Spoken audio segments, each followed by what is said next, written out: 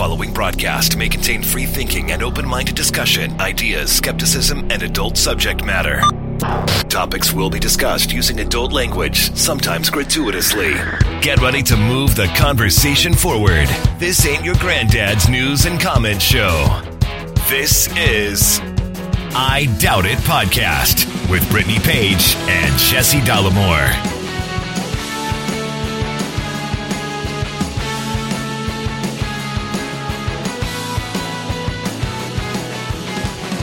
All right, everybody, welcome to the show, and thank you for joining us.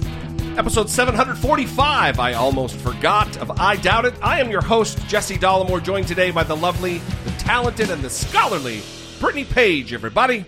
Well, very exciting news on the Jesse D front. You're going to be filling in for David Pakman over the next week. I think Tuesday, Wednesday, Thursday, and Friday. Is that right? That's right.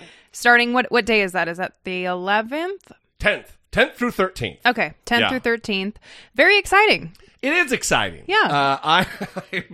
It was out of the blue. My manager got an email from the aforementioned David Pakman asking if I would be interested in co-hosting, but filling in. Yeah, being a substitute teacher for the week. While he goes on vacation. He's on vacation, right? I think he's in Spain or something. Sounds awesome. Yeah, so good times. It will be a good time. I'm kind of interested to see, because his audience is certainly much, much larger. He's got over, not 1 million more, but more than 1 million more subscribers on YouTube than I do. Yeah.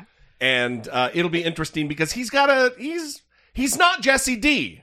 I don't know if you know. Well, and let's say you're a fan of David Pakman. That's why you agreed to fill in, because you really enjoy his content. You're a fan of him. Yeah, I mean, when Steven Crowder asked me to sit in during his surgeries, I labored over the decision, but I ultimately told him no. Yeah, for sure. I'm spitting all over myself. Yeah, well, I'm also excited because you and I will be recording the bonus content for David Pakman's subscribers. His membership audience. Yeah, so we'll be doing that too, and that'll be awesome. I mean, it's going to be a great experience for you. I'm super excited for you, and everyone needs to check it out. Make sure you have your calendars marked. August 10th through 13th, Jesse Dollamore on the David Pakman YouTube channel, and don't miss it. It will be a good time. And also, not like he's going to be listening or watching this while he's on vacation, but thanks. Thanks, David. I appreciate the offer and thinking of me. I don't think it's like taking a risk or anything, but, I'm a little guy. I'm a little fish in this particular genre or space on YouTube. Yeah. And that's not to say that I'm not appreciative of the 300 and some thousand subscribers. It's a big fucking deal. Oh, for sure. But it's nice to be thought of. It's nice to be thought of, Brittany Page. It is.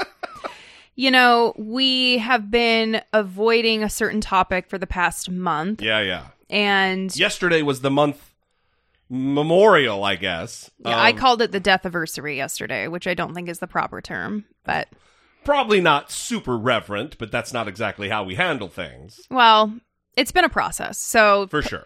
We lost the death of our dog Popeye. Yeah, we lost our dog Popeye 1 month ago on July 6th. Is that right? Yeah. That's right, yeah. And we haven't been able to talk about it because it was so hard. I mean, we loved him so much, but we feel like we're in a place where we can talk about it now. And we actually feel like it's important to talk about it because we did at-home euthanasia. And I'm not sure if a lot of people know what that entails or that that's even an option when their pet's health starts to fail. Yeah. And so we got a diagnosis from the vet with Popeye that he had 2 tumors on his liver.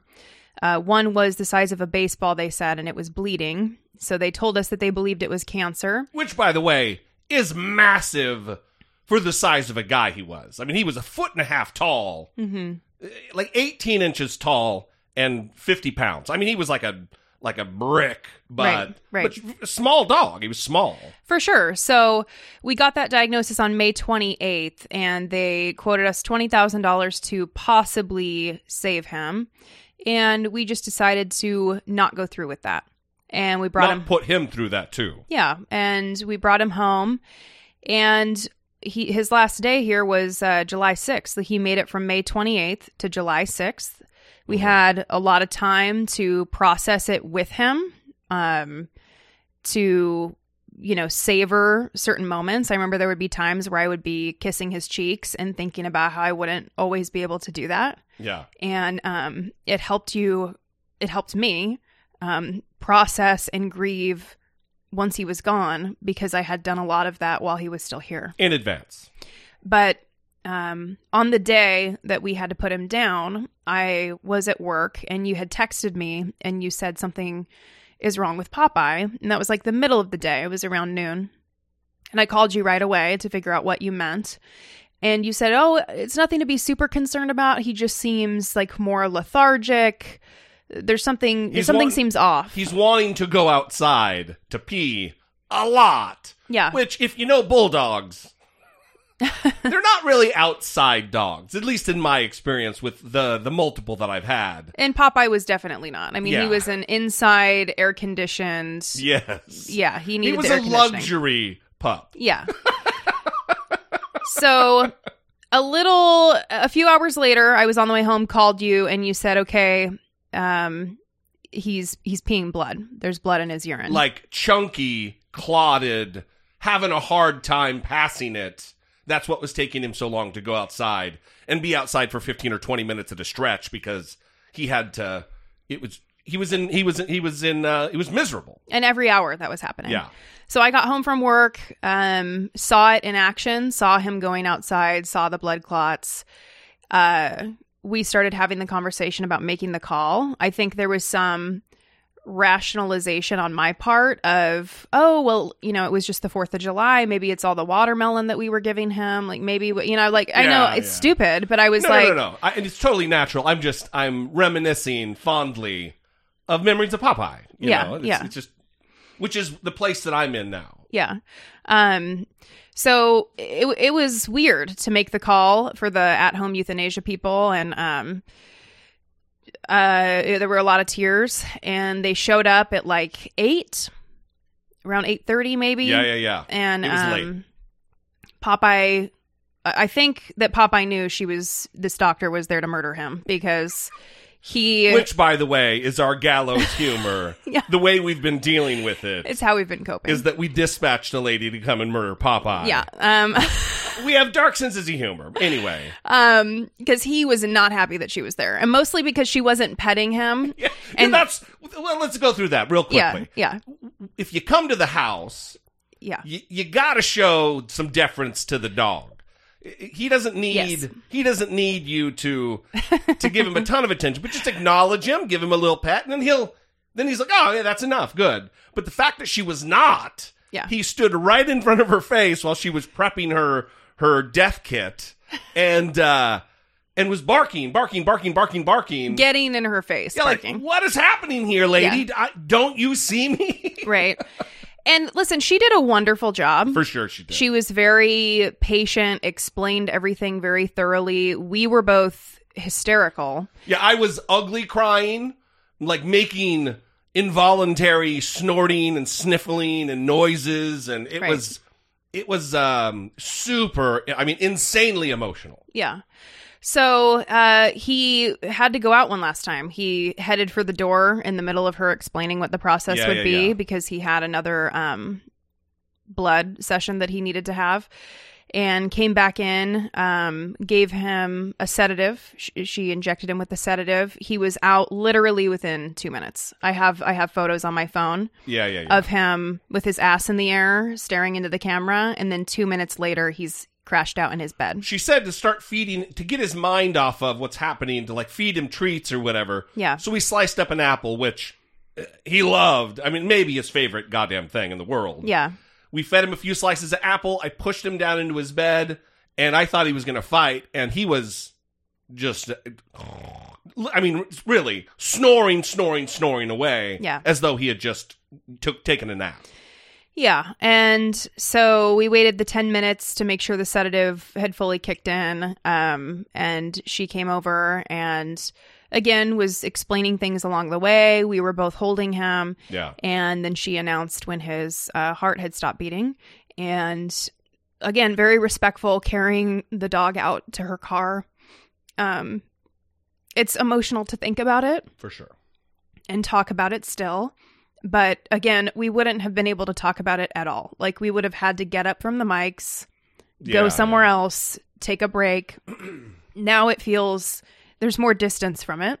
Yeah. And you have been helping me through this a lot because you've put things into perspective of how we were able to make the call that day. Yeah. I mean, he started to show us that he was in decline. And really, the signs, no other signs were there. People always say, oh, they'll stop eating. They'll, move away from you. They'll start to hide. He was doing none of that. His appetite was totally normal. He was begging for food constantly like he always did. Right. His activity level was totally normal. He was still jumping up on the couch. Didn't seem in pain. No. But clearly on that last day. Right. It was. So, and I'm not going to be able to go through the whole thing, so we're going to have to cut it short. But we started thinking about what we wanted to do. And we thought with our heads and not with our hearts, and understood that to prolong his being here with us was selfish on our part. Right. Because we knew we were going to miss him so goddamn bad. And anyway, we did the right thing. Right. We did the right thing for him. We did the right thing by him. Yeah. And that's something that we feel good about. But I would recommend that, anyone who gets a diagnosis for their pet, that you kind of prepare in advance. It was really helpful to have the number to call, to have read about it already, to know kind of what the process would be, so that when that day came, we were prepared and we made the call and they came out. It was, not an easy process because it's grief. I mean, you're losing a family member. For sure. But it made it a lot easier just to be prepared, so that when you're in that moment of not wanting to say goodbye and you're trying to process all these overwhelming emotions, at least you have a plan in place, a plan of action. And Popeye had severe anxiety. Anytime he went to the vet, it was a bad situation. So for him to... Like bloody diarrhea for days. Yeah. I mean, I wasn't going to go there, but... That's what I do. That is what I do. That's what would happen. I bring us there. Yeah. And so for dogs who have that experience... We got a new couch. And it was bloody diarrhea for a couple days. We don't know if it's anxiety tied to his prior... Because he was a rescue. Right. So we don't know if in his past life... these things connected the dots to something that was stressful for him or whatever. Right. But anyway. Yeah, the anxiety. So it was nice that he didn't have to go through that. His last moments weren't filled with anxiety being at a vet. He was able to be at his home, dominating the lady who came, eating his favorite snack, and going to sleep in his bed. I mean, what more could you hope for an animal that you love? So if you're ever in this situation, and I know that those of you out there who have pets, who have experienced this, know what we're talking about. But it's better to be prepared. And I just highly recommend the at-home euthanasia services. They're expensive. Sure. It was expensive, but... it was expensive whether it be after hours or not. It was expensive. Yeah, so. But I think... relatively. I mean, I don't know anybody else's financial situation, but it was a lot. Yeah, so just be prepared for that and do your research, have a plan. But thank you to everybody who's been supportive. I mean, I can't say enough about how many people who have reached out to us, and it's been awesome. So thank you. Listen, it is, and we'll end on this unless you have something else. But people say that we don't deserve dogs. Oh, Jesus.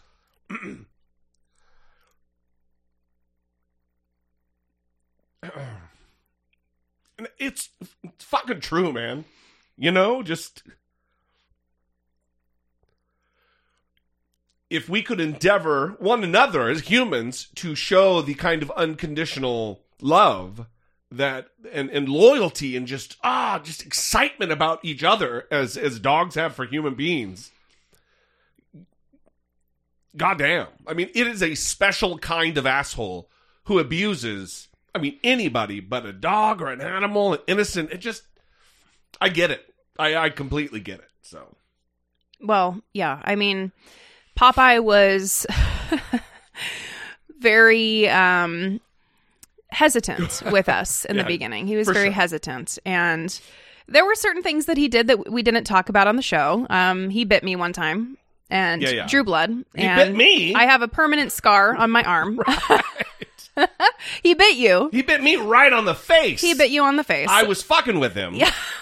What did you do? I was trying to brag to you that he loves me. He's just being a tough guy. Yeah. He's not going to do anything. And I put my face, I was pulling him back on my lap upside down, which he hates. He hated and that. I leaned in like, you're fine. And he went, yeah. And he reached over and just bit me right on the cheek. Thank God that you liked the beard on me. I look like, who's the country music singer? Hank Williams Jr. after falling off a cliff in my face. Well, we don't know what you look like because you haven't shaved the beard yet. So who knows what could be under there with this dog bite. Nobody wants to see what's under the beard. Yeah, but again... Anyway, but we loved him. Yeah. He was beautiful and wonderful. Yeah. And we'll miss him forever. And we want to thank the audience so much for all of the patience and the love and the kindness and the empathy that's been shown our way over the course of this, because it's been tremendous and necessary that we had the support. For sure. So anyway, as we always do, let's get to some listener communication before we move on. Let's drop the phone number here, 657-464-7609. Of course, you can email a voice memo from your smartphone to idoubt@dollamore.com. I believe we have an email. I know we have some voicemails. Which should we begin with? Email, since I'm prepared for it. All right. Hello to you both. I have a friend who was on holiday with his family in the pre-COVID USA, mostly in Chicago and later driving from Seattle and Yellowstone. Around the same time, the brother of a second friend was living in Florida. Both recount being struck by comments consistently coming from white people they met, expressing an expectation of coming widespread attacks by Black Americans and a resulting race war. It's interesting that people feel the need to express such concerns with visitors. Is this a surprise to either of you? Are these underlying feelings Americans are broadly aware of? They seem to be less of a fear of replacement and more an irrational expectation of violent removal. I hitchhiked around parts of Canada and the USA in the 1970s. I have never been to a more overtly racist country than the US, but I would have expected progress in the subsequent 45 years. If these reported views are representative of current geographically widespread feelings, they suggest that things may now be worse. Best regards, John Hall. Wow. Well, I don't know about the claim of us being the most overtly racist country. Certainly, there's a lot of racism here, but every country has its particular flavor and history with racism, especially majority white countries and Western countries. But I don't know. I think that there is, especially related to the replacement versus violent removal. Mm-hmm. I think they kind of go hand in hand, and it's kind of a slippery slope. One kind of converges into the other with these people. That you begin with training wheels of the great replacement theory, and then you move into the white genocide thing until you're a fervent believer that there's going to be some kind of a weird race war. I mean, I think it's steps along the path of conspiratorial thinking. Yeah, well, and this is also becoming more prominent in terms of conservatives believing this type of thing with the Great Replacement theory and white genocide because of prominent figures like Tucker Carlson, right, with the #1 rated show on cable TV. Not just Fox. All of cable TV. Right, advancing these ideas. So I don't know where your friends were, John, in the United States, because I think it varies quite a bit as well. It depends on where they were. I mean, were they in rural Idaho? Because the chances are probably pretty good that they were talking to someone who may be an active white supremacist in rural Idaho. But yeah, geographically speaking, I think it depends a lot. Sure. because it's different depending on where you are in the United States. Also, what is with people who hitchhike across countries and shit? Yikes. I mean, you're just... Do you want to get murdered? How many stories have you heard? Especially back in those days. Mm-hmm. Like, my mom has regaled me with stories about hitchhiking from northern Idaho to southern Idaho and all around when there was, like, the Green River Killer and shit on the loose in the Northwest. I mean, it's just... What are you doing? Mm-hmm. Take care of yourself, John. I hope you're not continuing to use that as a mode of transportation. Yeah. Hitchhiking. Run into someone like Ted Bundy. Thanks for the email, though. We appreciate it very much. Moving on to some vaccine talk. Hello, Jesse. Hello, Brittany. It's Stephen here from the northernmost part of England. Long-time listener, annoying caller. I was wondering if you could pass on a small message to some of your listeners who may be hesitant about taking the vaccine or perhaps have decided not to take the vaccine because of something they perhaps read on social media or saw on Fox News. Get the fucking vaccine, you selfish prick! Well... that's prick shit, right? That's prick shit. Now we have a new drop related to the vaccine. Get the fucking vaccine, you selfish prick! Wow, that is beautiful. I don't think there's the way that he pronounces prick. Oh yeah, that's what I was going to say. Fantastic. There's no better way. There's no better accent for cursing. Yeah. than Scottish or even the Brits. They've got a stranglehold for sure on cursing. Yeah. So, thank you for the public service announcement, Stephen, from Scotland or the UK. We appreciate it very much. Very much. Thank you. Moving on, more vaccine talk. Over the course of the last couple episodes, we've been talking about vaccine hesitancy, and I don't like that term because at this point, I contend that if you're choosing to not get the vaccine that is free and there is easy access to for most, that it's not hesitancy. I believe that you're making a decision. And then we've got some calls that I was chastised, I was disagreed with. I won't even go that far. That I'm being too recalcitrant, I'm being too angry about it, and that there are reasons that are justifiable for someone to not get the vaccine. I just want to give a timeline here. Okay. I then contended that for me, it's more black and white. That if you don't want to go get the vaccine or you choose not to because you can't get time off work because you're poor or whatever, you're struggling with poverty or whatever the super politically correct way to say it is, that is not as important as someone losing a loved one. Because if you contract the virus and you pass it on to someone else and they die, not being able to take time off work because of a financial thing isn't as important, or it's not a good enough excuse for the death of someone at your hands. That, I think, sums it up. Is there more to it than that, you think? Well, more nuance to my position? Well, you can explain your own position, but I will not help you explain your own position. All right. But I will have more to say after the calls. All right. Here's Gilly in Colorado. I couldn't tell. Hey, this is Gilly from Colorado. I use they, them pronouns.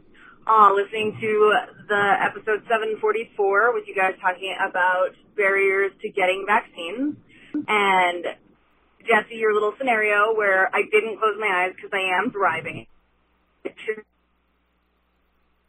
And pinpointing the person that gave them COVID that killed them. And they said, I didn't have time to get off work. And you poo-pooed that, and I am just appalled. That is incredibly ableist. Or there is a huge inequity for people in our country for getting time off work. Not everybody has sick time that they can use, or they've used up all of their federal sick time for COVID relief already. And they have small children. You can't just leave them at home. You might not have a support family. I work at Planned Parenthood, and childcare is a barrier for folks getting in to get their necessary appointments, their pap smears, their birth control. And we have some pretty strict rules about children in the exam rooms, but as long as the kid isn't going to be an exam room where they're going to be running around dipping their hands in the spec bucket and touching sharp spins, whatever, irrelevant.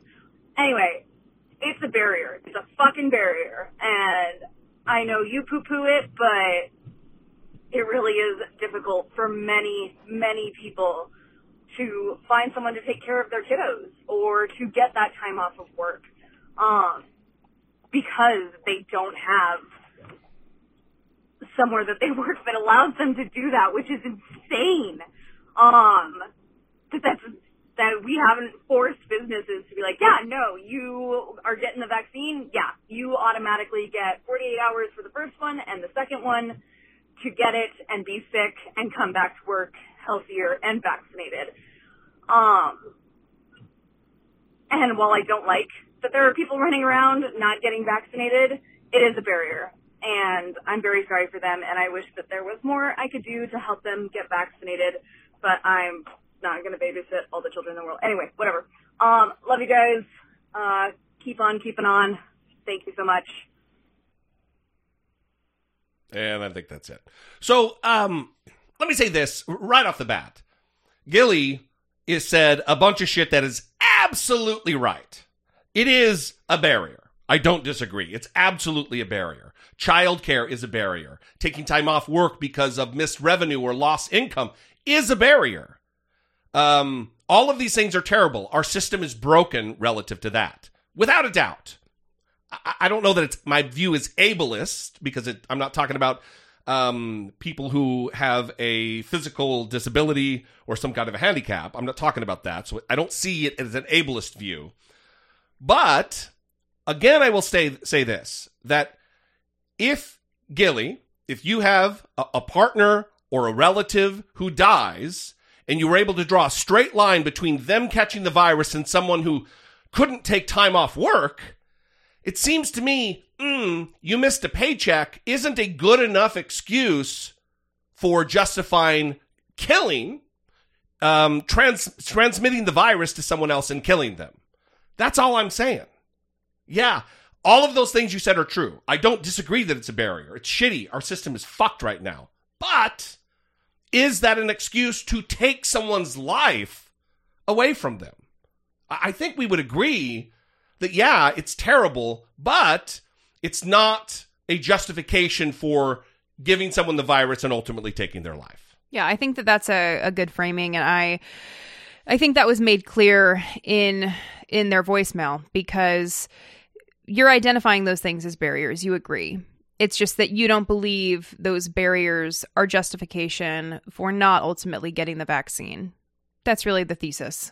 I think that's simply stated yes. So it's, when they said you poo-pooed, I forgot what exactly you poo-pooed. They said, yeah. Yeah, about the barriers. Yeah. I don't know that you were poo-pooing the barriers. It's just you don't feel as though that's... it's not a worthy excuse for me. Right. So, yeah, I hear what you're saying, but I could also see how they interpreted that as you not giving enough credence to the barriers and maybe faulting the individual more than the system that we have. But I think that... Maybe so. I think that we tried to have a conversation about the system, maybe didn't do that well enough. So I appreciate them bringing that to our attention. Yeah, listen, I grew up... certainly for certain portions of my childhood, desperately poor. Single mother, the government cheese, all of that. I grew up like that. The audience knows my backstory. So I don't take for granted having been extricated from that system, largely because of Locke. So I'm not like, yeah, well, they should pull themselves up by their bootstraps. I get it. It's fucking terrible. It's just we're talking about life and death and living poor and maybe a little poorer than you were for a week or two. I don't want to sound, and I don't even think I'm coming across as heartless. I don't. I just, we're talking about people's lives. Life or death. Not having a daughter or a mother or a father or, it seems to me to be super clear. Well, I think also when you talk about it in your, how you don't like the term vaccine hesitancy, I think you're conflating the people who are willfully not getting the vaccine because they believe that it will make them infertile or whatever they believe, the misinformation, the disinformation that is out there, and the people who have barriers that they're not hesitant to get the vaccine. It's just not within their reach for whatever reason. And I was completely astounded when I was listening to The Daily. They interviewed various people that have not been vaccinated, that have made the decision not to get vaccinated. And this one woman that they interviewed, oh my God. Basically... You were screaming about, you were getting ready for work, screaming about it in the other room. Well, she basically, gave her grandmother COVID and she's dead now. And this came out... The grandma. And this came out during the interview. They had a party. She's like, we've never worn masks. We didn't change anything about our lives. We had this party. And during the interview, she's like, do you know anyone who, has died of COVID? And she's like, oh, yeah, my grandmother died of COVID. I was her caretaker. That was my job.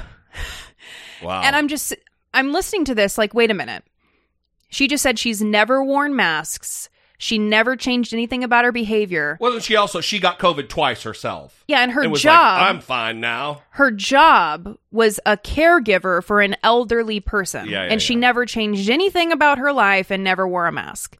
And then she says that the grandmother went to a party and now the grandmother's dead after getting COVID. I'm just listening to this is she not connecting the dots here? In terms of responsibility. Yeah. So I hear what you're saying because I automatically thought of this example of this woman who was not putting the dots together, by the way. I don't know if anyone else listened to it, but it was pretty remarkable. So, Gilly, thank you for the call. Thank you for the dissent. We certainly appreciate the pushback a lot. Sometimes we're not going to agree or settle in on agreeing with one another. So we appreciate your listenership and your participation in the conversation. Moving on, another call. Again, I don't know what's going on with the Google voicemails, but this one also has a little bit of a choppy moment or two. But overall, the message of the call comes through. I didn't edit it. I don't like to edit people's voicemails, so here we go. Hey, guys. Hey, this is Kingsley from Texas. This is my first time ever calling on the show.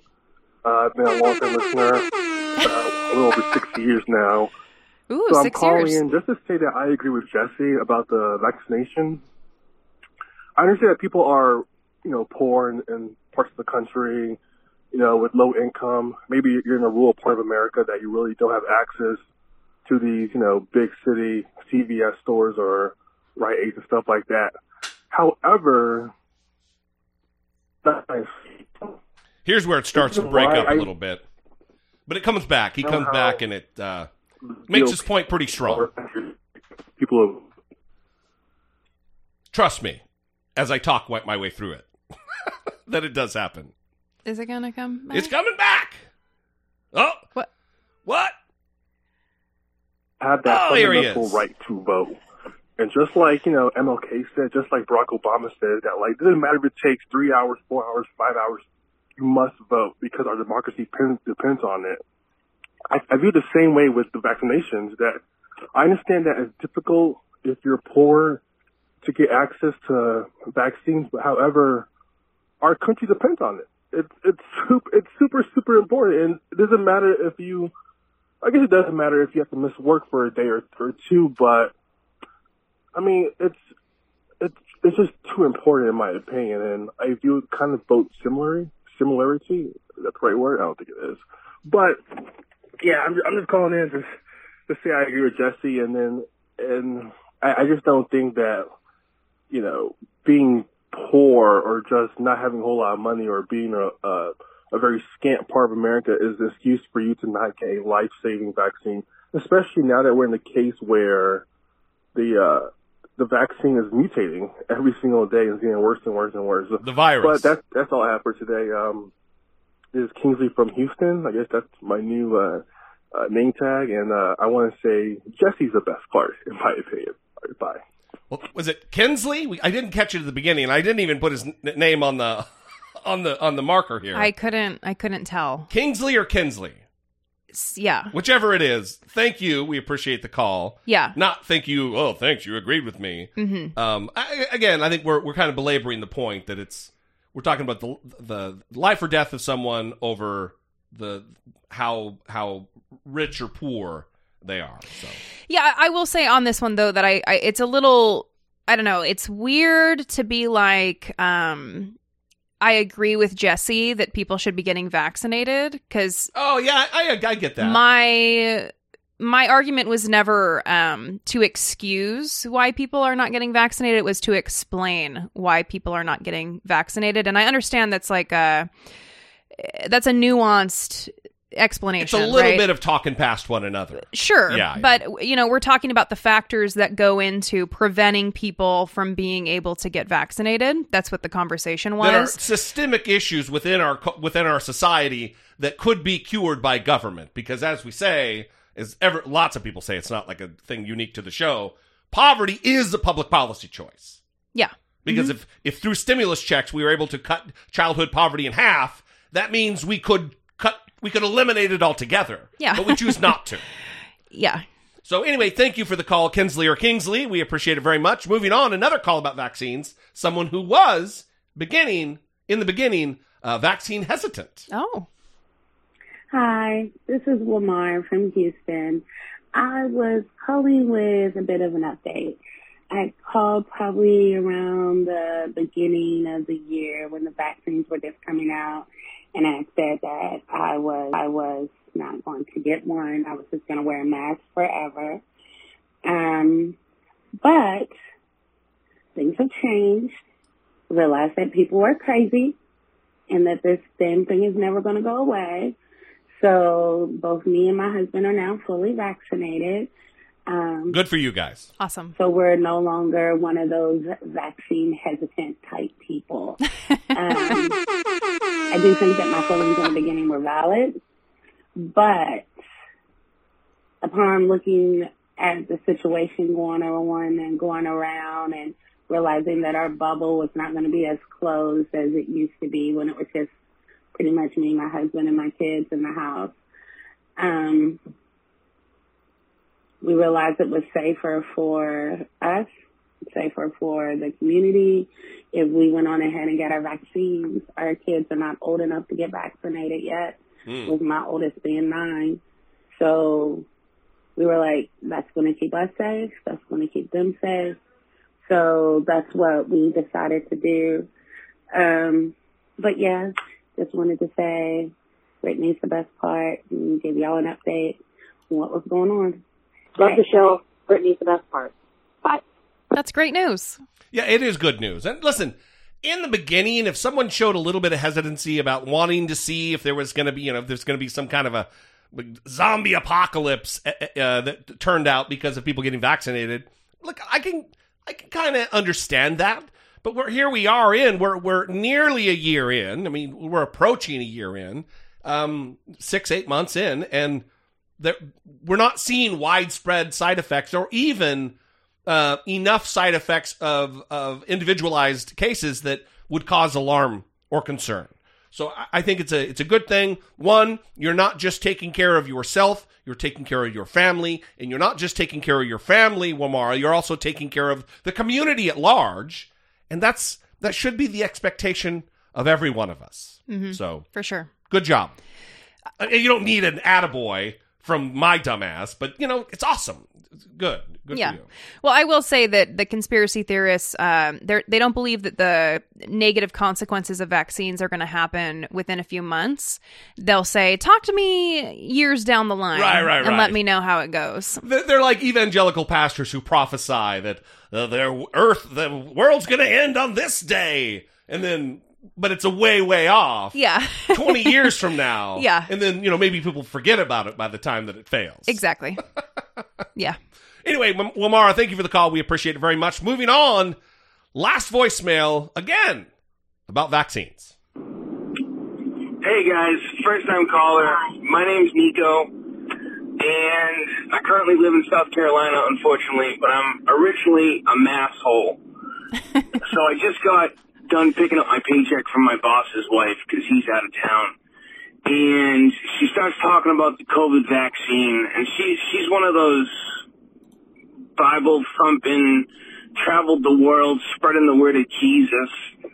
And she was just talking about the vaccine and how most vaccines make her sick after the injection and blah, blah, blah, blah, blah. And I cut her off and I had to tell her, like, listen, this technology for this vaccine has been around for years, older than your daughter, who's, I think, 8 years old. And I said, and they're not injecting you with COVID. They're injecting you with something to fight the antibodies and all this other stuff. And she's just so crazy when it comes to it. And I live in a state with all these people talking the same shit about stuff that they don't know about. And I'm not a doctor, so I'm not, I don't have degrees, so I'm talking out my ass most of the time, but I do my research. And these people, the only research they do is in their little tennis clubs where one chicken head starts talking to the other one, and they just keep clucking and going crazy. And it's just people make me sick, and not. Oh God, yeah. I think our world is 100% screwed. And my last thing I want to say is Tucker Carlson, fuck Tucker with something hard and sandpapery. He's an asshole. You go out in public, you deserve to be talked to. If you're sitting down eating food and you're a famous person, I won't go up to you and interrupt your meal.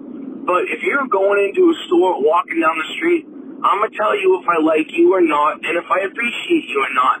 So the fact that famous people are getting upset that people come up to them inside stores or whatever, that's not okay. Then don't be a public figure speaking to people, giving your opinion on your opinion show, because you're an asshole, Tucker. So, God, fuck him with something hard and sandpapery. Thank you guys, love you, and thank you for your service, my man. Hard and sandpapery, new concept. I doubt it. Listen. I don't think just because someone's a public figure that they should be approached or whatever. I don't think that was what I was communicating. I'm saying that if you're a Nazi and someone disagrees with Nazism and they come up to you and they're not physical, they're not threatening you, they're not chesting you up, they're just saying, I disagree with you, you're the worst person in the world. No one's harmed in that scenario. Yeah. You know what I mean? Mm-hmm. And also, I agree with Nico. I don't approach famous people when I see them, even on the street, other than maybe a nod. I can't even remember the last time I bumped into somebody that was notable. I think we saw Norm Macdonald. In Venice that time. Yeah. Was it Norm Macdonald? Yeah, it was Norm Macdonald. Because I always think it's someone else. Yeah, I don't remember who you think it is. But that was years and years ago. No, it wasn't Norm Macdonald. The last celebrity I approached was Rob Riggle at some movie premiere, and I just wanted to, thank him for his service. Marine to Marine, talk to him, and he was. It wasn't like or at least it didn't seem that way. Well, he is an actor. He is an actor. Yeah. Pow! Anyway, thanks everybody. Is that what you did to him? No, I didn't. Everybody probably walks up and does the pow pow thing to him. I was just like, hey, I just said something stupid. Stay green, Marine. He's like, oh, you're Marine. And then we talked a little bit about our units. So okay. It was Marine wonderful stuff. We really bonded. It was so great. Yeah. We're best friends now. Oh, good. And we went out for drinks last week. Oh, okay. Let's have him on the show. We did not. Anyway, thanks everybody for the calls. We appreciate it very much. We'd love for you to sound off, get your opinions on the record as part of moving the conversation forward, which is a large part of the mission of this show. You can call, leave us a voicemail, 657-464-7609. Of course, you can email a voice memo from your smartphone to idoubt@dollamore.com. All right, moving on. I Doubt It is a listener-supported podcast. Support comes from our most loyal, engaged, intelligent, and good-looking listeners just like you via Patreon. Your support on Patreon for as little as $2 a month would help keep the conversation moving forward one podcast at a time. If you have a few dollars to spare each month, we invite you to help produce the show by joining the Patreon family. Please visit patreon.com/IDoubtItPodcast. We would like to thank our newest Patreon supporters, Sugar Bear, Elise E, and then we want to thank the Patreon supporters who have what happened? Doubled their pledges. Oh, wow. Erica H. And Helen B. Thank you so very much for your beautiful support of the show. Yeah, we appreciate you guys very much. We are in a transition period between some things happening, some irons in the fire, as it were. We want to get back to 2 episodes a week as we previously were. And we're making that happen as quickly as possible. And it is through your support that we're going to be able to do that. So thank you guys. We appreciate you very much. But there are other ways to support the show that don't involve money. One is subscribing to the YouTube channel for one, but also subscribing to the podcast, rating and review us on iTunes or what is now Apple Podcasts. I don't know why. Profanity. Oh yeah, profanity free, because apparently the Apple Corporation is run by the Mormon Church or something. You're not allowed to curse in reviews. No naughty words. No naughty words. And then just tell a friend, Yes. Spreading the word about the show. I know we're not for everybody. Well, Brittany's for everybody. I am definitely not for everybody. Didn't you just hear the call? You're the best part. Anyway. It's evenly divided. You also, probably not evenly divided. It is not but it's, evenly divided well, at all. Yeah, because everyone loves JD. But love the show. Brittany's the best part.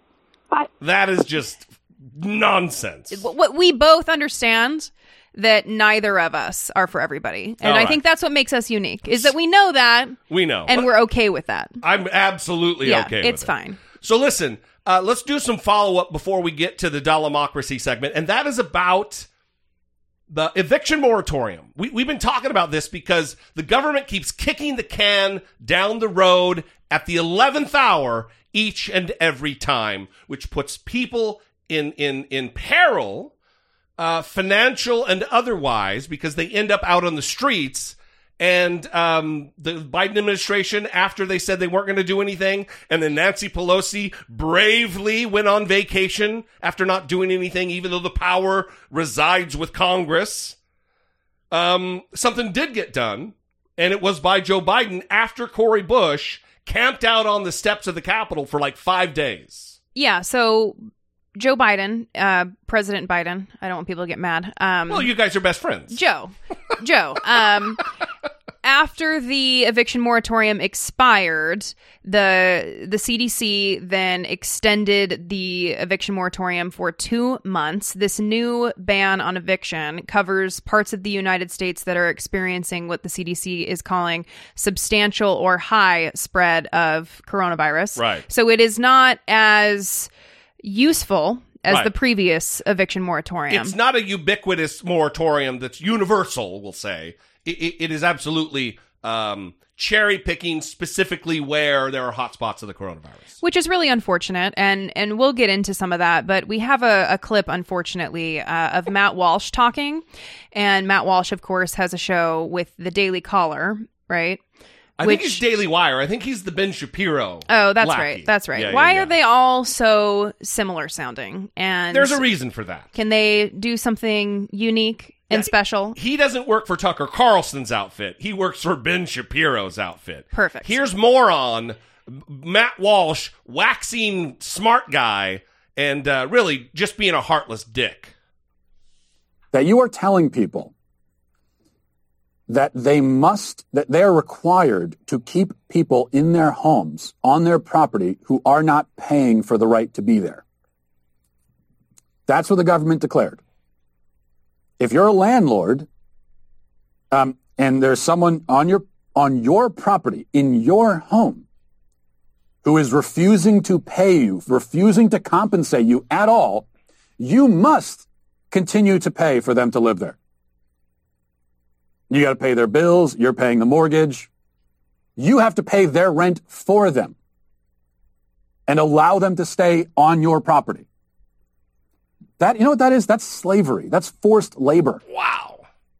You're being forced by the government to pay someone else's rent for them on your property. It's unthinkable.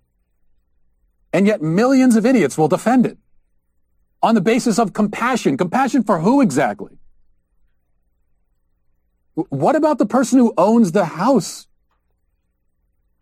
Owns the property? What about them? You're putting them underwater because a big part of their financial plan here is that, they've got to pay the mortgage on this property. And so to help them pay the mortgage, then that's why the renters have to pay. It's not, just to be clear, it's not because they're mean. It's not because they're mean that they're making you pay the rent. It's because they're providing you with something, with a service, and you have to pay in exchange. But also, they need to pay. Very often, they have bills they have to pay the mortgage on this property. And if you don't chip in, then now they got to pay their own mortgage for their home, plus this, and however many other properties they own. So you are putting them in a financial crisis by not fulfilling your own obligations. And so, yeah, it's compassionate if we pretend that the landlords don't exist, that they're not really people. Speaking of forced labor and slavery, if we just pretend that they don't count as people, then, yeah, it's perfectly compassionate. So there's a lot of things here, but I want to specifically address... It's all or nothing thinking with these people. Yeah. And listen, I'm not one of those people that will talk about landlords and say screw all landlords and whatever. I know there's people out there that are saying things like that, and I totally understand that there are people that have a few properties, and they use that income, and it's really important. I understand that. And what progressives are fighting for is not allowing people to stay in their homes and not pay landlords. What they're fighting for is for the eviction moratorium to continue so that there is time for the federal rental assistance to be paid out. Right. That has not happened. There's billions of dollars available. Which, by the way, pays landlords 80% of what they're owed. And so there just hasn't been time to get this federal rental assistance out there. So really, that's what the purpose of the eviction moratorium is. And listen, I've seen liberals make comments of, oh, I know someone who has been choosing not to pay their rent, that's ruining it for everybody else. Like, who can pay their rent right now? Who's choosing not to pay their rent because there's a moratorium on eviction, risking getting an eviction on their record, which is permanent. They call it the Scarlet E. It's going to be on your record forever, preventing you from getting places in the future, and also ruining your credit. Like, it's certainly the exception, not the norm. There's not tens of millions of people out there who are just saying, fuck my landlord, I'm not paying. When they can. And I'm going to completely destroy the ability to rent a decent place in the future. Yeah. That's not the deal. So I would just be careful with things like that. It's like when you hear from people that are like, oh, homeless people choose to be homeless. Ugh. Like, how many people have you talked to that are struggling with homelessness? So that's really the purpose. So Matt Walsh, the framing there is just not logical or reasonable. It's not just not logical, it's disingenuous. Yeah, and it's part of the norm for these conservative people. These especially conservative at the thinkers. Daily Wire under the tutelage of Ben Shapiro. Yeah. Here's the other thing, is that he's acting like that you're running a Radio Shack business or a Best Buy when you're a landlord, and that is an investment. And when you watch those commercials about investing, they're like, "Oh, past performance is not indicative of future results," and all just fast disclaimer language. There's a reason why investments are risky. And this is one of those reasons. This is one of the pitfalls of being in that particular business. It's not like if you rent a property and you're going to be guaranteed that income because, the market will never fluctuate. There's never a problem. Listen, when a pandemic happens and people are out of work by no fault of their own, that's the risk you run when you run in that business. Matt Walsh, genius provocateur. You're not dealing with reality on reality's terms. Landlords are people too. They do provide a service. We've talked about it for months on this show, that I'm not, fuck all landlords. They're terrible. They're the bane. I'm not some communist-leaning individual. Like, we have some friends who are. I'm not that. But I'll say it again. If there's a choice to punch down to the tenants or punch up to the landlords, you're not going to find me punching down ever. Well, and that's something that's missing from his little spiel there is a solution. So how does he see this going? He sees millions of families being put out on the street. Is that what he wants? Is that what he sees as the solution? That is the ultimate end state. If we lift the eviction moratorium, there will be millions and millions of families out on the street, no place to go, with this kind of a mark on their record, with no place to go to eventually. Mm-hmm. Well, and you also have judges that are not complying with the eviction moratorium. There was a judge in Franklin County that made headlines this week because he announced that he's not going to be following that, and evictions are going to proceed. So they're still happening. They've been happening this whole time, unfortunately. And with no help. I mean, little and late help from the federal government by way of Joe Biden and, of course, Nancy Pelosi. Definitely not enough help. But shout out to Cori Bush, like you said, because she has personal experience with being unhoused. And that really motivated her to take action. And she was out on those steps all night. And her activism played an important role in extending the eviction moratorium. Is it extended in the way that it needs to be? No. But better than nothing, I guess. Yeah, better than nothing. Yeah, absolutely. Anyway, we'd love to hear from you. What do you think about this? We'd love to get a voicemail. 657-464-7609. Of course, you can email a voice memo, as many do, from your smartphone to I doubt it at dollamore.com.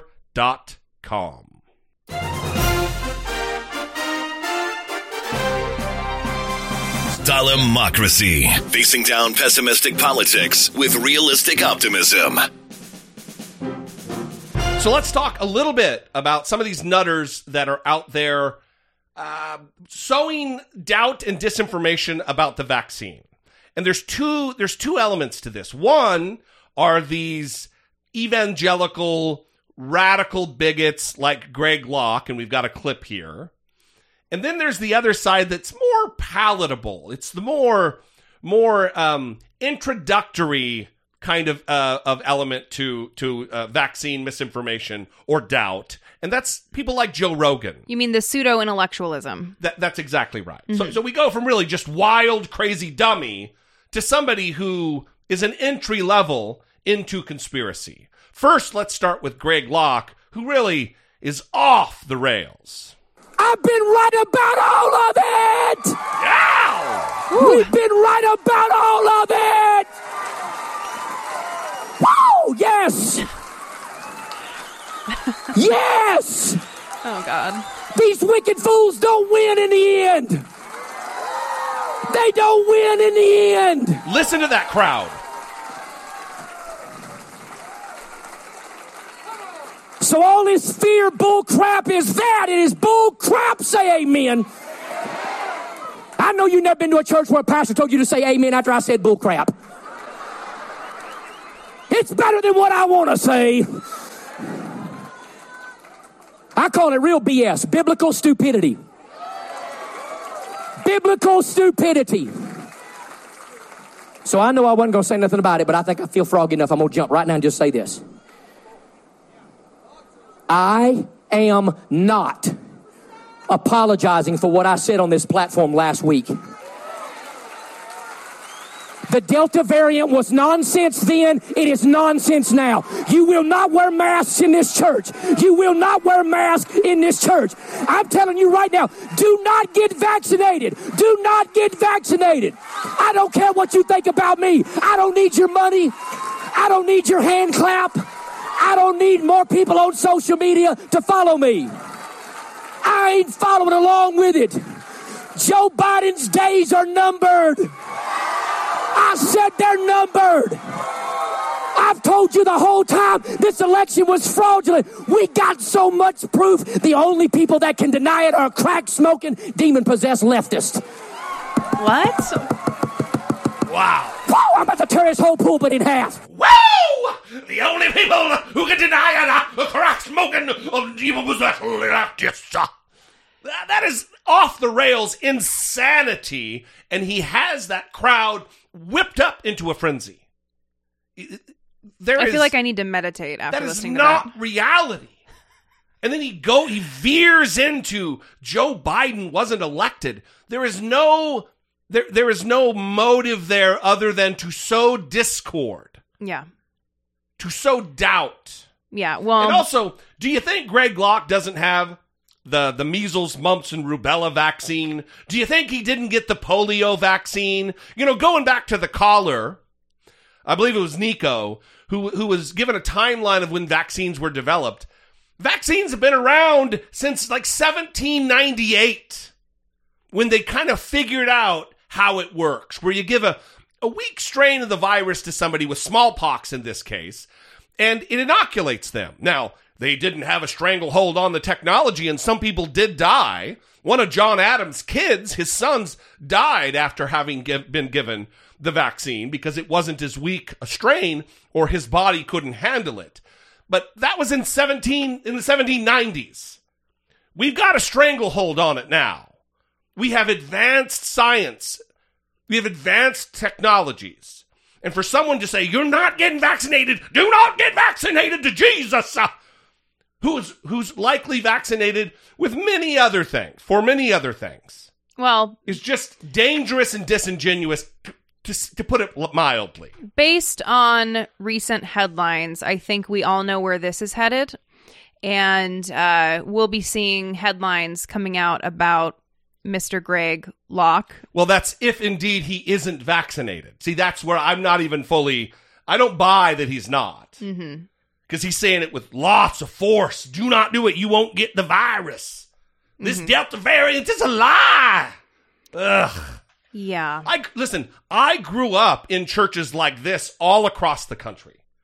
This hits me personally because this guy is a dangerous fucking charlatan who is leading people astray. People who trust him. They look up to him as a righteous man of God who has all the answers. And that's actually one of the things we talked about on the previous episode, is that one of the things that can make a huge difference for people that are fearful of getting the vaccine or don't know what to do is community leaders that they trust, who they can talk to, who can convince them, no, this is something you need to do. It's safe. It's free. Let's help you get it. Let's have organizations that can come and set up a tent and do this together. Those are the things that can really help make a difference. And instead of using his position of power to help people and prevent death, he is in fact speeding up that process for people that are in his congregation, which is really tragic and alarming. And the other side of this same coin is a guy like Joe Rogan, who people looked up to. They look up to. I was like, why are you using past tense? It was I can't talk very well sometimes. Because you read these comments and I'll tell you, it's a little scary. It's a little cult-like. Yeah, people do. Little Jonestown. They do look up to Joe Rogan as though he's the everyman's philosopher but he is peddling woo on an almost episode by episode basis, and people are looking up to him. And here's a prime example of that. Here's Joe Rogan with his guest, the Trump supporting dingus born in the same town I was born in northern Idaho. What's his name? It's right here. Evan Hafer. He's the founder and CEO of Black Rifle Coffee, a Trump dummy. And talking. Wait, what is he on there to talk about? I have no idea, but why is... No, he's on there to talk about vaccines, right. And he's the CEO of a coffee company. Right, and he not educated, not an epidemiologist, not a doctor, not even a medical professional. He's a coffee guy who happens to be a veteran from... Anyway, this is just as dangerous, just maybe more dangerous than the Greg Lockes of the world, because Greg Locke doesn't have the audience that Joe Rogan does. And this is the same guy that just passed this fucking law in New York City where you have to have a vaccine passport to go everywhere. You have to have a vaccine to go to a restaurant, to a gym, to any place where people gather. It is crazy. And meanwhile, the biggest percentage of people that don't have vaccines or have been vaccinated are people of color. So this guy, people of color and immigrants, this is what he's always supposed to be pro people of color, pro diversity, pro immigration. Those are the people that don't have vaccines. And now you're precluding them from going to gyms and restaurants. And what about the people working in the restaurants? What about all these? It's fucking madness. And then you have a bunch of people that are supporting it. Like, yay, finally. Meanwhile, you have science that's coming out. There's legitimate articles. Jamie, I'll send this to you now. There's legitimate because doctors have been sending me these things. And, this is neither pro nor con vaccine. This is not a judgment statement. But imperfect vaccination can enhance the transmission of highly virulent pathogens. Right. So this is a scientific paper from 2015 that shows that here's what an important quote: vaccines that keep the host alive but still allow transmission can thus allow virulent strains to circulate in a population. So vaccines that don't kill the virus, vaccines that allow people, like this is one of the things we're finding out about what they're calling breakthrough cases. Right. So people who are vaccinated can still get COVID and they can still transmit COVID. This recently happened at the Comedy Store. A vaccinated comedian gave COVID to like 12 different fucking people at the Comedy Store. Some of them vaccinated, some of them not. That situation where the vaccine just kind of protects you from serious damage, but it protects you from really being like badly hospitalized or death, but doesn't stop you from getting the virus, can possibly lead to more potent viruses. So these people that are saying, oh, it's these unvaccinated people that are responsible for the variants. Well, there's actually scientific papers that point to the very sort of environment that we're creating by having so many people vaccinated with a vaccine that doesn't kill off the virus. It actually can lead to more potent viruses. Try finding that story anywhere.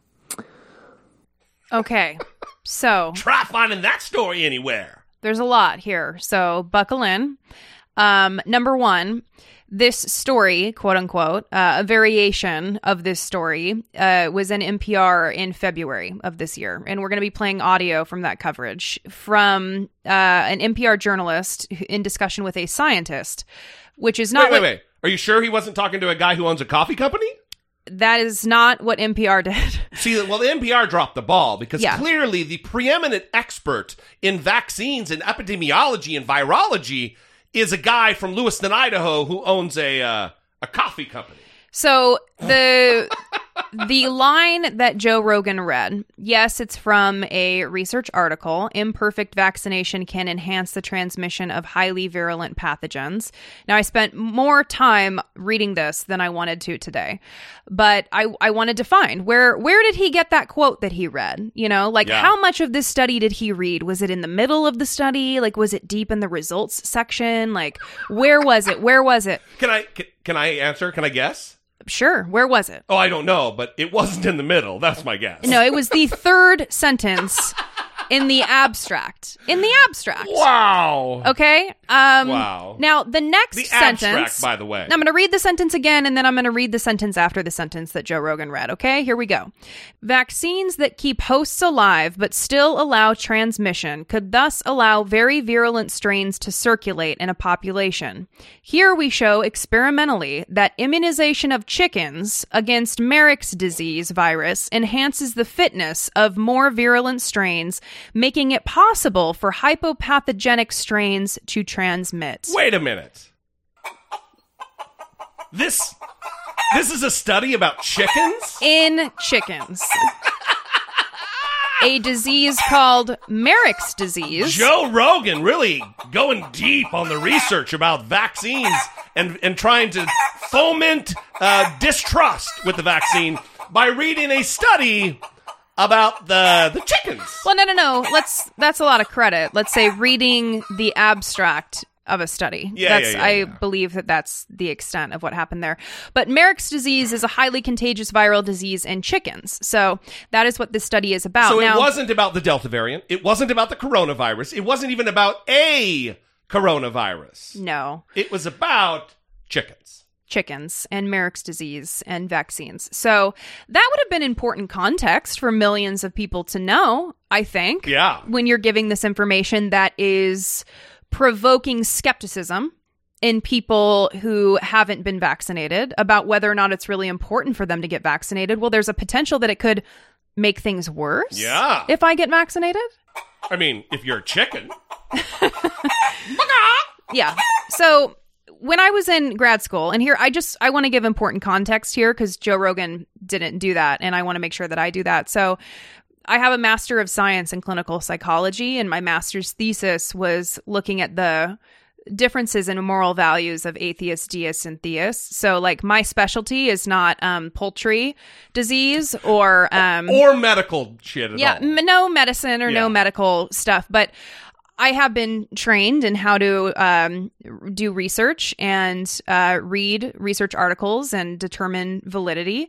And I can't do that with this article. I'll just be straight up. I read it. A lot of it goes over my head. A lot of it is confusing. Well, let me say this. If it's going over your head, a numbnuts like Joe Rogan, who's not trained in science literacy, it's certainly going over his head, without a doubt. Yeah. So typically the most important section that I have found to read when you are reading a research article is the discussion section, because in the discussion, researchers are supposed to talk about the limitations to their research. They're supposed to put it in context. Sure. It's not the abstract. Right. It's the context of what are the limitations of this study? What are the limitations when it comes to the population? Did you do a survey of Psych 101 students and that's where your data came from? Because what does that say about how this will generalize to the population? Was this a correlational finding rather than a causality? Those are things that are going to come up in the discussion. This just in from the participants of the study. Oh, you don't say. Very good to know. Very good to know. So one thing that I liked, fucking chickens. One thing that I liked in the discussion section of this paper is that they do discuss the limitations of this. And there's 2 sentences that I want to read here. And it says, quote, "Our data do not demonstrate that vaccination was responsible for the evolution of hyperpathogenic strains of Marek's disease, and we may never know for sure why they evolved in the first place. Clearly, many potentially relevant ecological pressures on virulence have changed with the intensification of the poultry industry." And then they go into various factors that could have influenced some of the findings. And this is, again, like context that didn't come up in this conversation of this paper. Now, Joe Rogan... He probably didn't get there. He only read that 3rd sentence, and then that was it. Yeah, and again, this is kind of what's irresponsible about having such a large platform. So you put up a screenshot on your YouTube video of a scientific paper. You read the 3rd sentence of the abstract. You give a brief summary of what that could then say about COVID-19 when this isn't related to COVID-19, and you don't say any of that. It's about chickens, and you're not giving any of that context. You're just using that 3rd sentence in the abstract of a study from 2015 about chickens to support your view about COVID-19 vaccines with millions of people. I mean, could you get any more irresponsible? Well, it's either just vapid ignorance, or it's because he knows it's going to get clicked. He knows it's going to cause a fervor among his audience. It's good for ratings. It's good for the show. I don't know. I'm not going to make a judgment call on what it is. I would lean toward him just being a dumb guy, but I don't know. Well, again, so he said, look for this out there in the world. You're hearing it here first on the Joe Rogan Experience, and you'll only hear it here. Well, No, if you're interested in the idea of whether vaccines can drive the evolution of COVID-19 variations, then NPR covered that in February of 2021. And we're going to play a 4-minute interview that goes in depth on this issue. And this is kind of a lesson in how this discussion should have happened. The new coronavirus variants have raised concerns about whether vaccines will remain effective against this disease. So far, the vaccines still seem to work, although scientists are keeping a close eye on a variant first seen in South Africa. But the vaccines themselves could drive the evolution of more mutants. However, NPR science correspondent Richard Harris reports that's not cause for alarm. You may have heard that bacteria can develop resistance to antibiotics and, in a worst-case scenario, render the drugs useless. Something similar can also happen with vaccines, though with less serious consequences. This worry has arisen mostly in the debate over whether to delay a second vaccine shot so more people can get the first shot quickly. Paul Binoche, a Howard Hughes investigator at the Rockefeller University, says that gap would leave people with only partial immunity for longer than necessary. They might serve as sort of a breeding ground for the virus to acquire new mutations. That's because the virus is always mutating, and if one happens to produce a mutation that makes it less vulnerable to the vaccine, that virus could simply multiply in a vaccinated individual. But even if that happens, that's only one step in the process. What's really unclear and really quite important for the virus to evolve is whether those people that, having been vaccinated and infected, whether they have sufficient levels of virus replication to pass the virus on to other people. If the vaccine keeps virus levels low, even mutated viruses, the infected person won't produce enough to spread to other people. Unfortunately, at the moment, scientists can't answer the most basic questions about this process. How much does the virus actually replicate inside a person who has been vaccinated, with either one dose or two? And how effective is that vaccine at limiting infection enough so that the virus levels stay low and prevent the spread to other people? Andrew Reed at Penn State University says whatever the answers may be, vaccine resistance, or escape as it's called, isn't nearly as scary as bacteria becoming resistant to antibiotics. I know everybody's worried about it, but I would say history tells us that vaccine escape does not erode to zero. It does not erase vaccine protection. A vaccine may become less potent, but in other cases where this has happened, it still works. It's often got very strong anti-disease properties, so you get less sick even with the viruses that are around. And this evolutionary pressure is present for any vaccine that doesn't completely block infection. So it's not just an issue for people who are between their initial shot and a booster. Many vaccines, apparently including the COVID vaccines, do not completely prevent a virus from multiplying inside someone, even though these vaccines do prevent serious illness. I do think there are a lot of options here for trying to deal with any evolution should it occur. One thing that helps is that dozens of vaccines are being developed and more than half a dozen are already in use. One of the great things about having a lot of vaccine options is we might end up with a population which is heterogeneously vaccinated. You might get the AstraZeneca and I'm going to get one of the mRNA ones. That'll really help hinder the spread of mutants that are good at any one of those. A virus that has evolved to get around one vaccine is likely to be stopped by another, and that will limit the spread of mutant strains. Drug makers are also keeping a close eye on mutants and are already formulating new vaccines that will be more effective if it turns out the original vaccines weaken too much. Paul Binoche says this is not a crisis. We're not going to fall off a cliff tomorrow in terms of vaccine efficacy. What we're likely to see is a slow, steady erosion of efficacy over perhaps quite a long period of time. Binoche says to slow this evolutionary process as much as possible, it's important to slow the spread of the virus right now, so people who get vaccinated are at lower risk for getting infected in the first place. Richard Harris, NPR News. So you walk away from this with the understanding that it's still important to get vaccinated. That's the thing. And you walk away from Joe Rogan's segment thinking, is it really important that I get vaccinated, or could my vaccination actually be causing some of the problems with the new variants that are coming up? It was a very interesting part of the discussion there, the conversation between those two guys, that the having different vaccines out there actually provides a completely separate layer of protection because the virus is geared to do a certain thing with one vaccine. But if you have the AstraZeneca or the Johnson & Johnson or the Pfizer, because we have Moderna, you and I, there is a layer of protection there because of that. I think that's super interesting and certainly not talked about on Joe Rogan's show, because Joe Rogan, there is indeed an agenda there, because he went on to talk about no one's talking about diet, nobody's talking about health, nobody's talking about losing weight, nobody's talking about exercise. What about vitamins, y'all? This episode brought to you by Joe Rogan Vitamins. I mean, that's ultimately where it goes. Yeah. Here's that second clip. They close borders. You can't enter New York City unless you have your papers. You can't go to here unless you have that. You can't get on a plane unless you do what I say. And people say, whoa, it's all about protecting people from the... No, it's not. It's not, because we've shown this is a fact. Just a couple of months ago, the idea of a breakthrough case was unheard of. Nobody heard of anybody catching COVID that had a vaccine, right? That was the whole idea. You get a vaccine, you don't have to worry about it. Now we know not only do you get it, but you can spread it.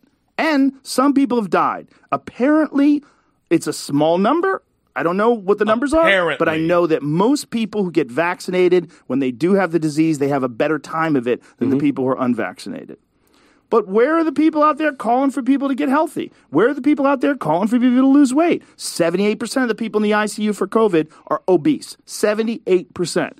Where's that information being shared? Where's someone who's a leader who gets on TV and says, ladies and gentlemen, we've got to decrease our body mass. We've got to decrease our fat. We've got to make sure that people aren't overweight. We've got to make sure that people are healthy. Walk around your block. You don't have to do something complicated. Start drinking more water. Stop eating sugar. Start taking vitamins. You can increase the strength of your immune system. We can fight things off better. We can be a healthier civilization. Better for everybody, right? You don't hear a peep. All you hear is take this vaccine that doesn't even prevent you from getting the disease, or you can't go to the sauna or wherever the fuck you want to go. You can't go to the Broadway show. Big Broadway fan, Joe Rogan. So again, he kind of mixes some vaccine positivity, vaccine advocacy in with his disinformation campaign. Yeah. And I think that that's what kind of gives him this facade that he's able to hide behind of acting like he is pro-vaccine. Because he said up front, this isn't anti-vaccine. Well, of course, that's what he says. And then I'm just asking questions. Right. And here's a long-term solution is addressing people's health and fitness, right? That's not something that is immediate. The vaccine is immediate. Right. And the more people that get vaccinated, the more we prevent these strains that are no longer going to have effectiveness when it comes to the vaccine. Well, also, ultimately what he's doing there too is indicating that the reason we have the Delta variant is because of vaccinated people, not because of all of these other ding-dongs who are refusing to get the vaccine, and it's mutating that way. He's raising lots of questions that really don't need to be questions in order that he stoke fear and questions in his audience. And also, have you heard about his mushroom brain supplement? Oh, yeah. That he has. Neurogum. I chew this gum that just lights up my neurons. Yeah. Ugh. Goop for men, they say. Goop for men. It is goop for men. He is the male, what's her name? Gwyneth Paltrow, yes. Right. So there's this other clip that really... It's kind of misaligned here. It doesn't run right in line with these others. Oh, it absolutely does. Oh, you think it does? Yeah, they're talking about skepticism. Yeah, that's right. And how important it is. It's this Evan Hafer, whatever his name is.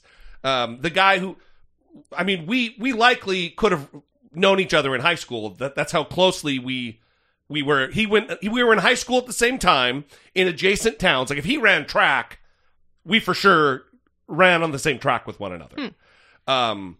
But so you guys go way back. We go way back, yeah. Except, he's hawking coffee and loving Donald Trump, talking about skepticism and accountability for our politicians. Well, it's kind of hilarious that people won't try on skepticism in general. Like, they need to be more skeptical. They need to push people in authority and power and hold them accountable for their words and their actions. Mr. Lover of Donald Trump, supporter of Donald Trump, has the temerity to say that we need to hold our leaders accountable for their words and their actions. You can get the fuck straight out of here, Evan Hafer. You hypocrite. Unbelievable. The balls. Can we also talk about, because we didn't cover this, but they're acting like this is a new concept, that without vaccination, you cannot do certain things. And that this is just like an unbelievable violating the freedom and the liberty. I mean... My freedom. What about how you need certain vaccinations to go to school? Yeah. Or the vaccination criteria for immigration to the United States? Yeah. There's a list of vaccinations that are required if you're going to come to the United States. So there, it rings hollow because both of these guys have the polio vaccine. Both of these guys have the measles, mumps, and rubella vaccine. There is a litany of vaccines that both of these ding dongs have taken, but they're questioning this one because that's the topic du jour. Yeah, that's the conspiracy du jour, the conflict du jour, the culture war du jour. Yeah, well, so there's two things that I want to say just in summary here. There's a Twitter account that just says in mice. That's the handle for it, and basically all that account does is find these viral tweets talking about significant findings in health research or whatever it might be, saying that some cure was found or this found, some huge improvement, and they retweet the scientific finding and just say in mice if the study was actually in mice and not in humans. We should start a Twitter account that's in chickens. I guess we might have to after this instant. But there was an assignment that I was assigned in grad school. Wait. I know. You were assigned an assignment? Holy shit, yeah. Your grad school was way ahead of those other grad schools out there. I'm good at talking today. You gave me shit. Yeah. Or maybe it wasn't. Maybe it was in my biopsych class. Anyway, I can't remember. It was an assignment and... Well, you need to look it up. Find your transcript. Figure it out. Because we can't move on until we know specifically. Okay. So I had to find, throughout the semester, 3 or 4 different news articles summarizing a research article. And I had to compare the news article with the research article and determine the similarities and differences. And inevitably, every time I wrote this paper, there were significant inaccuracies in the news reporting of the scientific paper. Yeah, in the journalistic account or the review, the summation, they gave the bad information. Yeah, it was just incorrect, or it wasn't the whole picture. It was just like someone reading the abstract, It's like there's like, oh, milk is bad, milk is good, milk is bad. A lot of times you'll read the headline from the outlet, what CNN or whatever, and they got it completely wrong. Yeah, and so here's the thing: it's really time consuming to do this. I mean, I did not want to read about fucking poultry today, and I had to because we wanted to talk about this. Wait, the article was about having sex with chickens? Well, okay. That's actually a different article. That's more in line with the morality research that I did in grad school. If you want to know more about that, we can talk more about that. But that's for another time. That is for another time. But that was a useful exercise to illustrate how you sometimes can't rely on these shorthands. Now, if you find reputable people that communicate effectively about science, that's why you always make fun of me, but I praise Ed Yong, my favorite science writer in The Atlantic. He's fantastic. I make fun of you that you have a favorite science writer. It's nothing to make fun of. It's just in jest. But I don't know anybody who has a favorite science writer. It's because you're awesome. You're a nerd, but you're awesome. It's a beautiful thing. So anyway... But I'm not going to miss a moment to make fun of you. Yeah, so... Well, what's happening right now? Anyway, if you find like your and this is what I do. My shorthand is I find people that I trust who are intelligent. I follow them on Twitter, and they help keep me... on my toes, and they help educate me and ensure that I'm staying on the right track and help inform me. So I think that's a good way to do it. Now, Joe Rogan is really failing in this area. I mean, if you want someone who's communicating effectively about science, this is not an example of how to do that.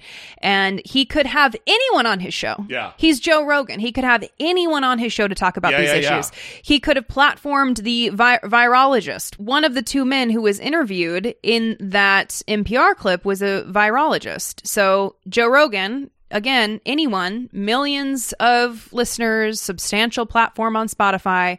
That's what he could have done. Yeah. but he didn't do it. So I would recommend that you have to do your own work in a lot of these situations. And rather than taking what Joe Rogan says is gospel, when he talks about a research article, maybe look it up yourself, read it, try to get access to it, and figure out if what he is actually saying is valid.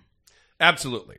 All right, we'd love to know what you think about this. You can call, leave us voicemail, 657-464-7609. Of course, you can always email a voice memo from your smartphone like many do. I doubt it at dollamore.com. So moving on here, this is very brief, just really we were talking about Matt Walsh, so I think it's apropos. Yeah. Talking about Daily Wire. Bring his boss in. Yeah, Ben Shapiro is a guy who puts his foot in his mouth a lot. And last night on Bill Maher's Real Time, which I have issues with just in general anyway, he's really become the both sides guy. You know what I mean? Bill Maher? Yeah, giving credence. Oh, well, the both sides. We were talking about critical race theory. Yeah. And a terrible discussion. It's Malcolm Nance, who doesn't know anything about it, and then Ben Shapiro, who I think does know about it, but loves to misinform. Yeah. And spread disinformation, not just misinformation, but purposefully spread disinformation about what exactly critical race theory is. It's a great characterization. So at the end of this discussion, Malcolm Nance gets a dig in against Ben Shapiro about his show, and Ben Shapiro says, just a galaxy-brained, stupid fucking thing. Okay. You are literally defending critical race theory by redefining it as just teaching history, which is a cheap semantic trick, and you know it. Is this what you do on your show? Because it sucks.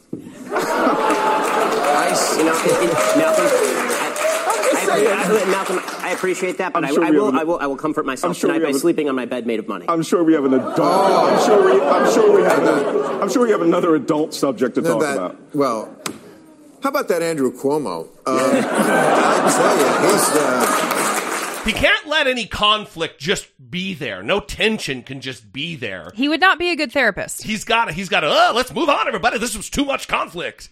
I don't know why I'm doing the DJ voice a lot today. But what an astoundingly arrogant, stupid thing to say. You know, I will comfort myself tonight by sleeping on my bed made of money. I love what you said yesterday when we initially watched this, which is he kind of like showed his hand. Like, this is the motivator, and he doesn't care if what he's saying is inaccurate or terrible for society. He has money, and he's going to go home, and he's going to feel good about himself and sleep comfortably tonight. And ultimately, it does. It boils down to. I will comfort myself tonight by sleeping on my bed made of money. Also, just what a weird thing to say. Well, it was like when he did that BBC interview, and he's like, "Well, I've never heard of you." It's like, awesome, dude, great. Well.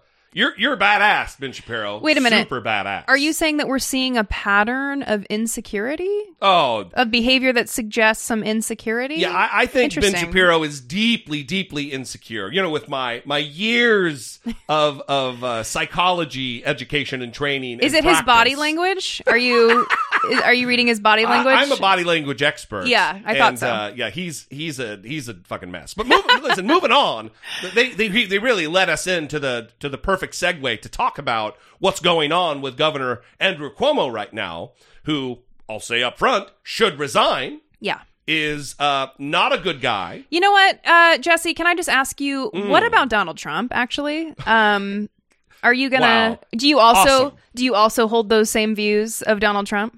Unbelievable. That is so great. Well, what really... Why did you just go into a Trump? You're like, unbelievable. No, what really bothers me is when I tweet about Cuomo needing to resign, and people who follow me on Twitter, who know who the fuck I am, know my views, they say that. Well, what about Donald Trump? I've had people in my comments say, well, until Donald Trump is held accountable, I don't care what Andrew Cuomo says or does. Wow. What? Whew.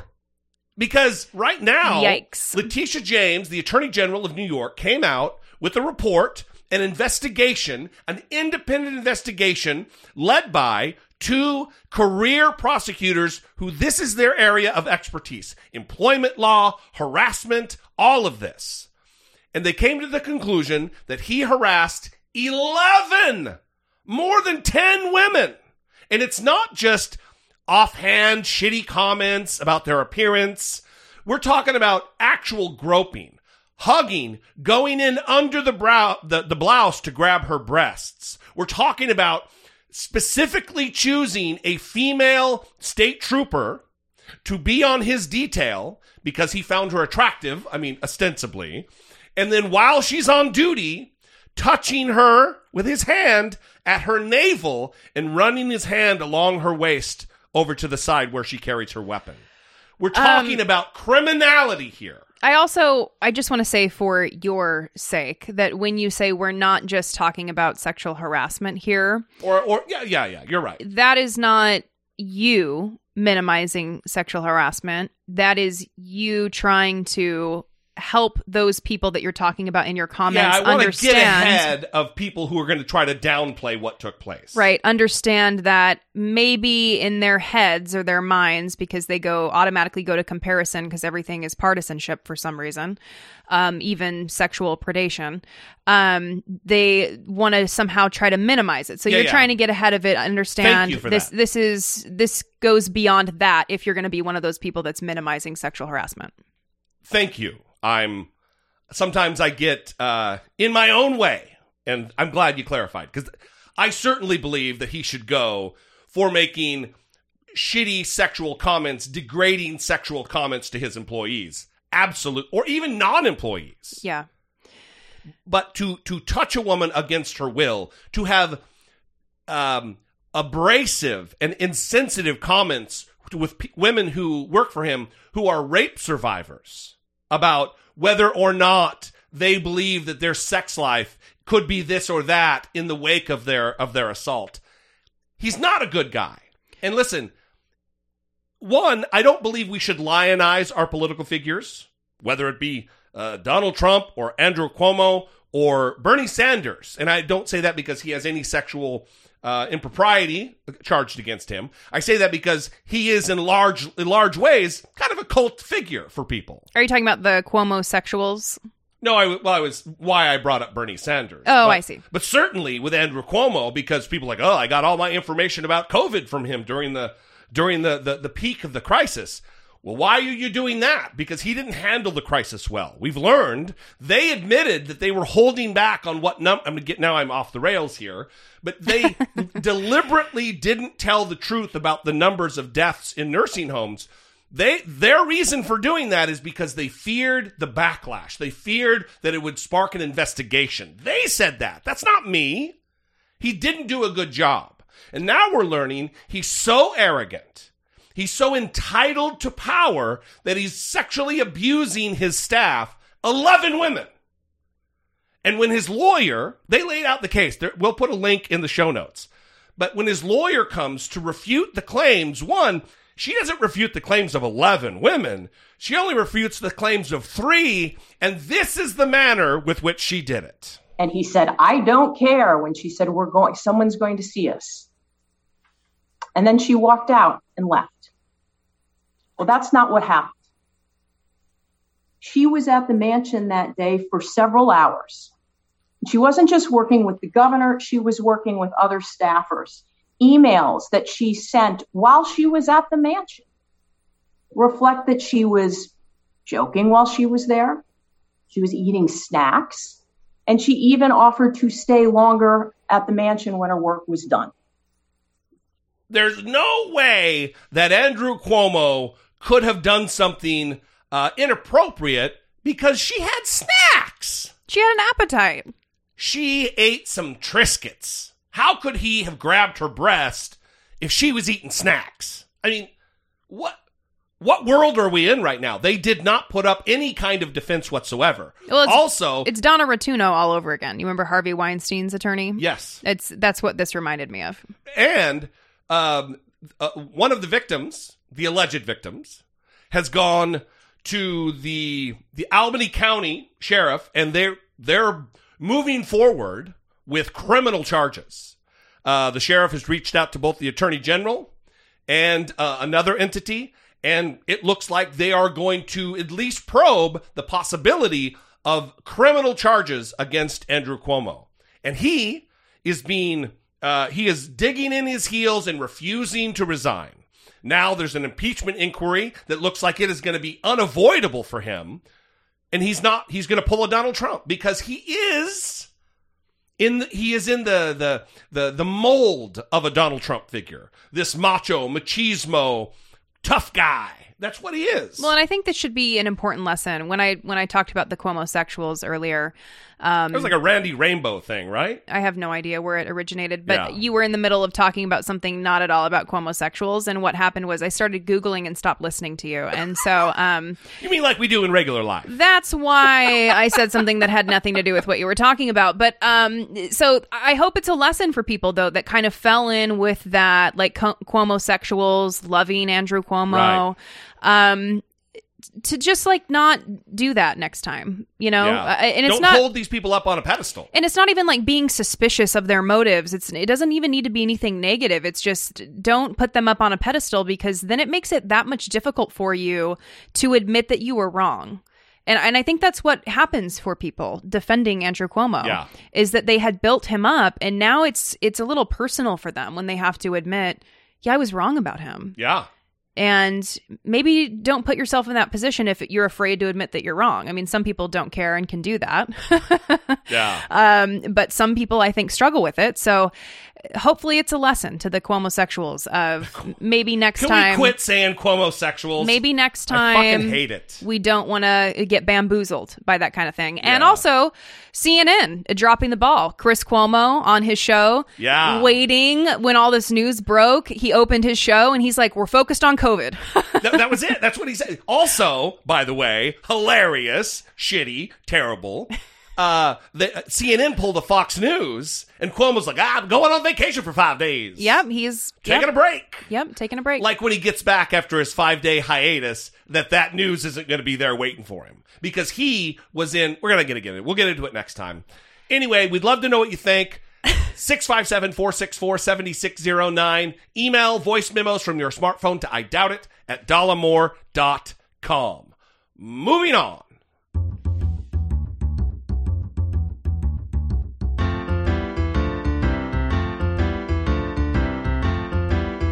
It's the asshole of today.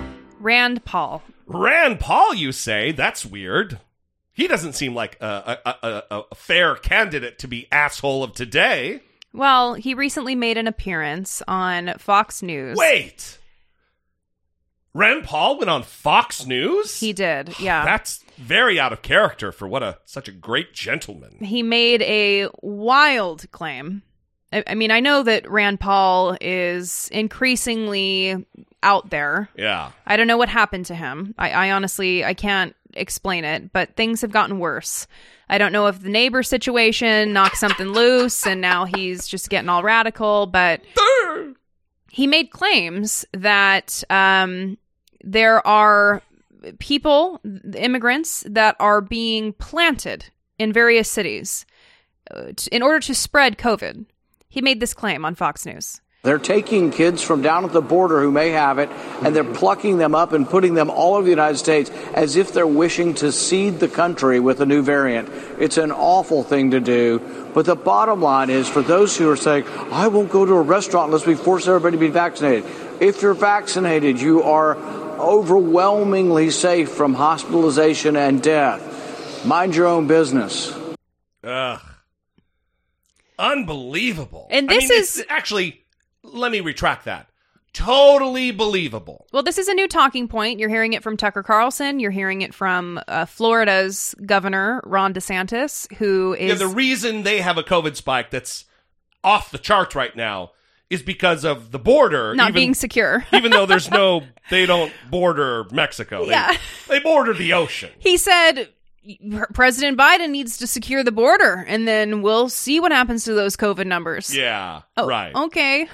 You mean your border with Alabama and Georgia? Is that the border you're talking about, Ron DeSantis? Yeah. So helmet-headed freak. So this is the new talking point. So be aware of that, because I think that you're going to start hearing it from your grandparents and your parents, the people who are watching Fox and generally susceptible to believing these types of conspiracies. And you'll notice that Rand Paul kind of snuck that in there.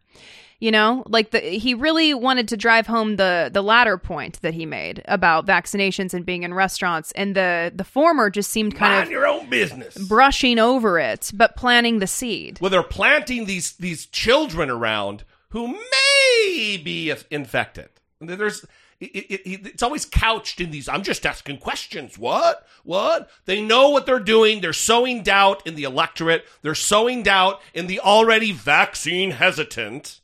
It's disgusting. It's dangerous. And I'm sure they wanted evidence for that claim on the air. And, of course. You know they fact-checked him right there. Said, it's Fox News. Sir, stop right there. I'm going to need to fact-check that. Can you please provide evidence for that claim?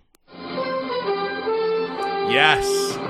Because we're Fox News, and we care about the truth. Anyway, that's all. We'd love to know what you think about these and any other topics that you have on your mind. 657-464-7609. Of course, you can always email a voice memo from your smartphone to idoubitit@dollemore.com. Do we have anything else, Brittany Page? We do not. Just make sure that you check out Jesse D on David Pakman's channel Tuesday through Friday this next week, and be sure to give him some love. That would be nice. I am, admittedly a little nervous. I don't know why, because I'm just going to do the same thing I do. Yeah. It's new eyeballs. We'll talk about the psychoanalysis of your dream that I had to do later, at a later time. Yeah, that's a great one. That'll be next episode. Yeah. So anyway, we love you guys. We would love to have your support. If you enjoy what we do, if we bring you value, and I hope we do, you can go to patreon.com/IDoubtItPodcast. It is a fantastic way. For as little as $2 a month, you can support what we do. Like I said earlier, we're trying to get back on track to do 2 episodes a week. We're starting to do some planning on doing a lot more interviews, which will also be on camera. This is another element we're trying to do more of. The show is going to grow. This next year is going to be phenomenal. There's a lot of stuff on the table that we haven't even talked about that we will get to shortly. Anyway, we love you guys. We will see you next time. And until then, for Brittany Page, I'm Jesse Dollemore, and this has been I Doubt It.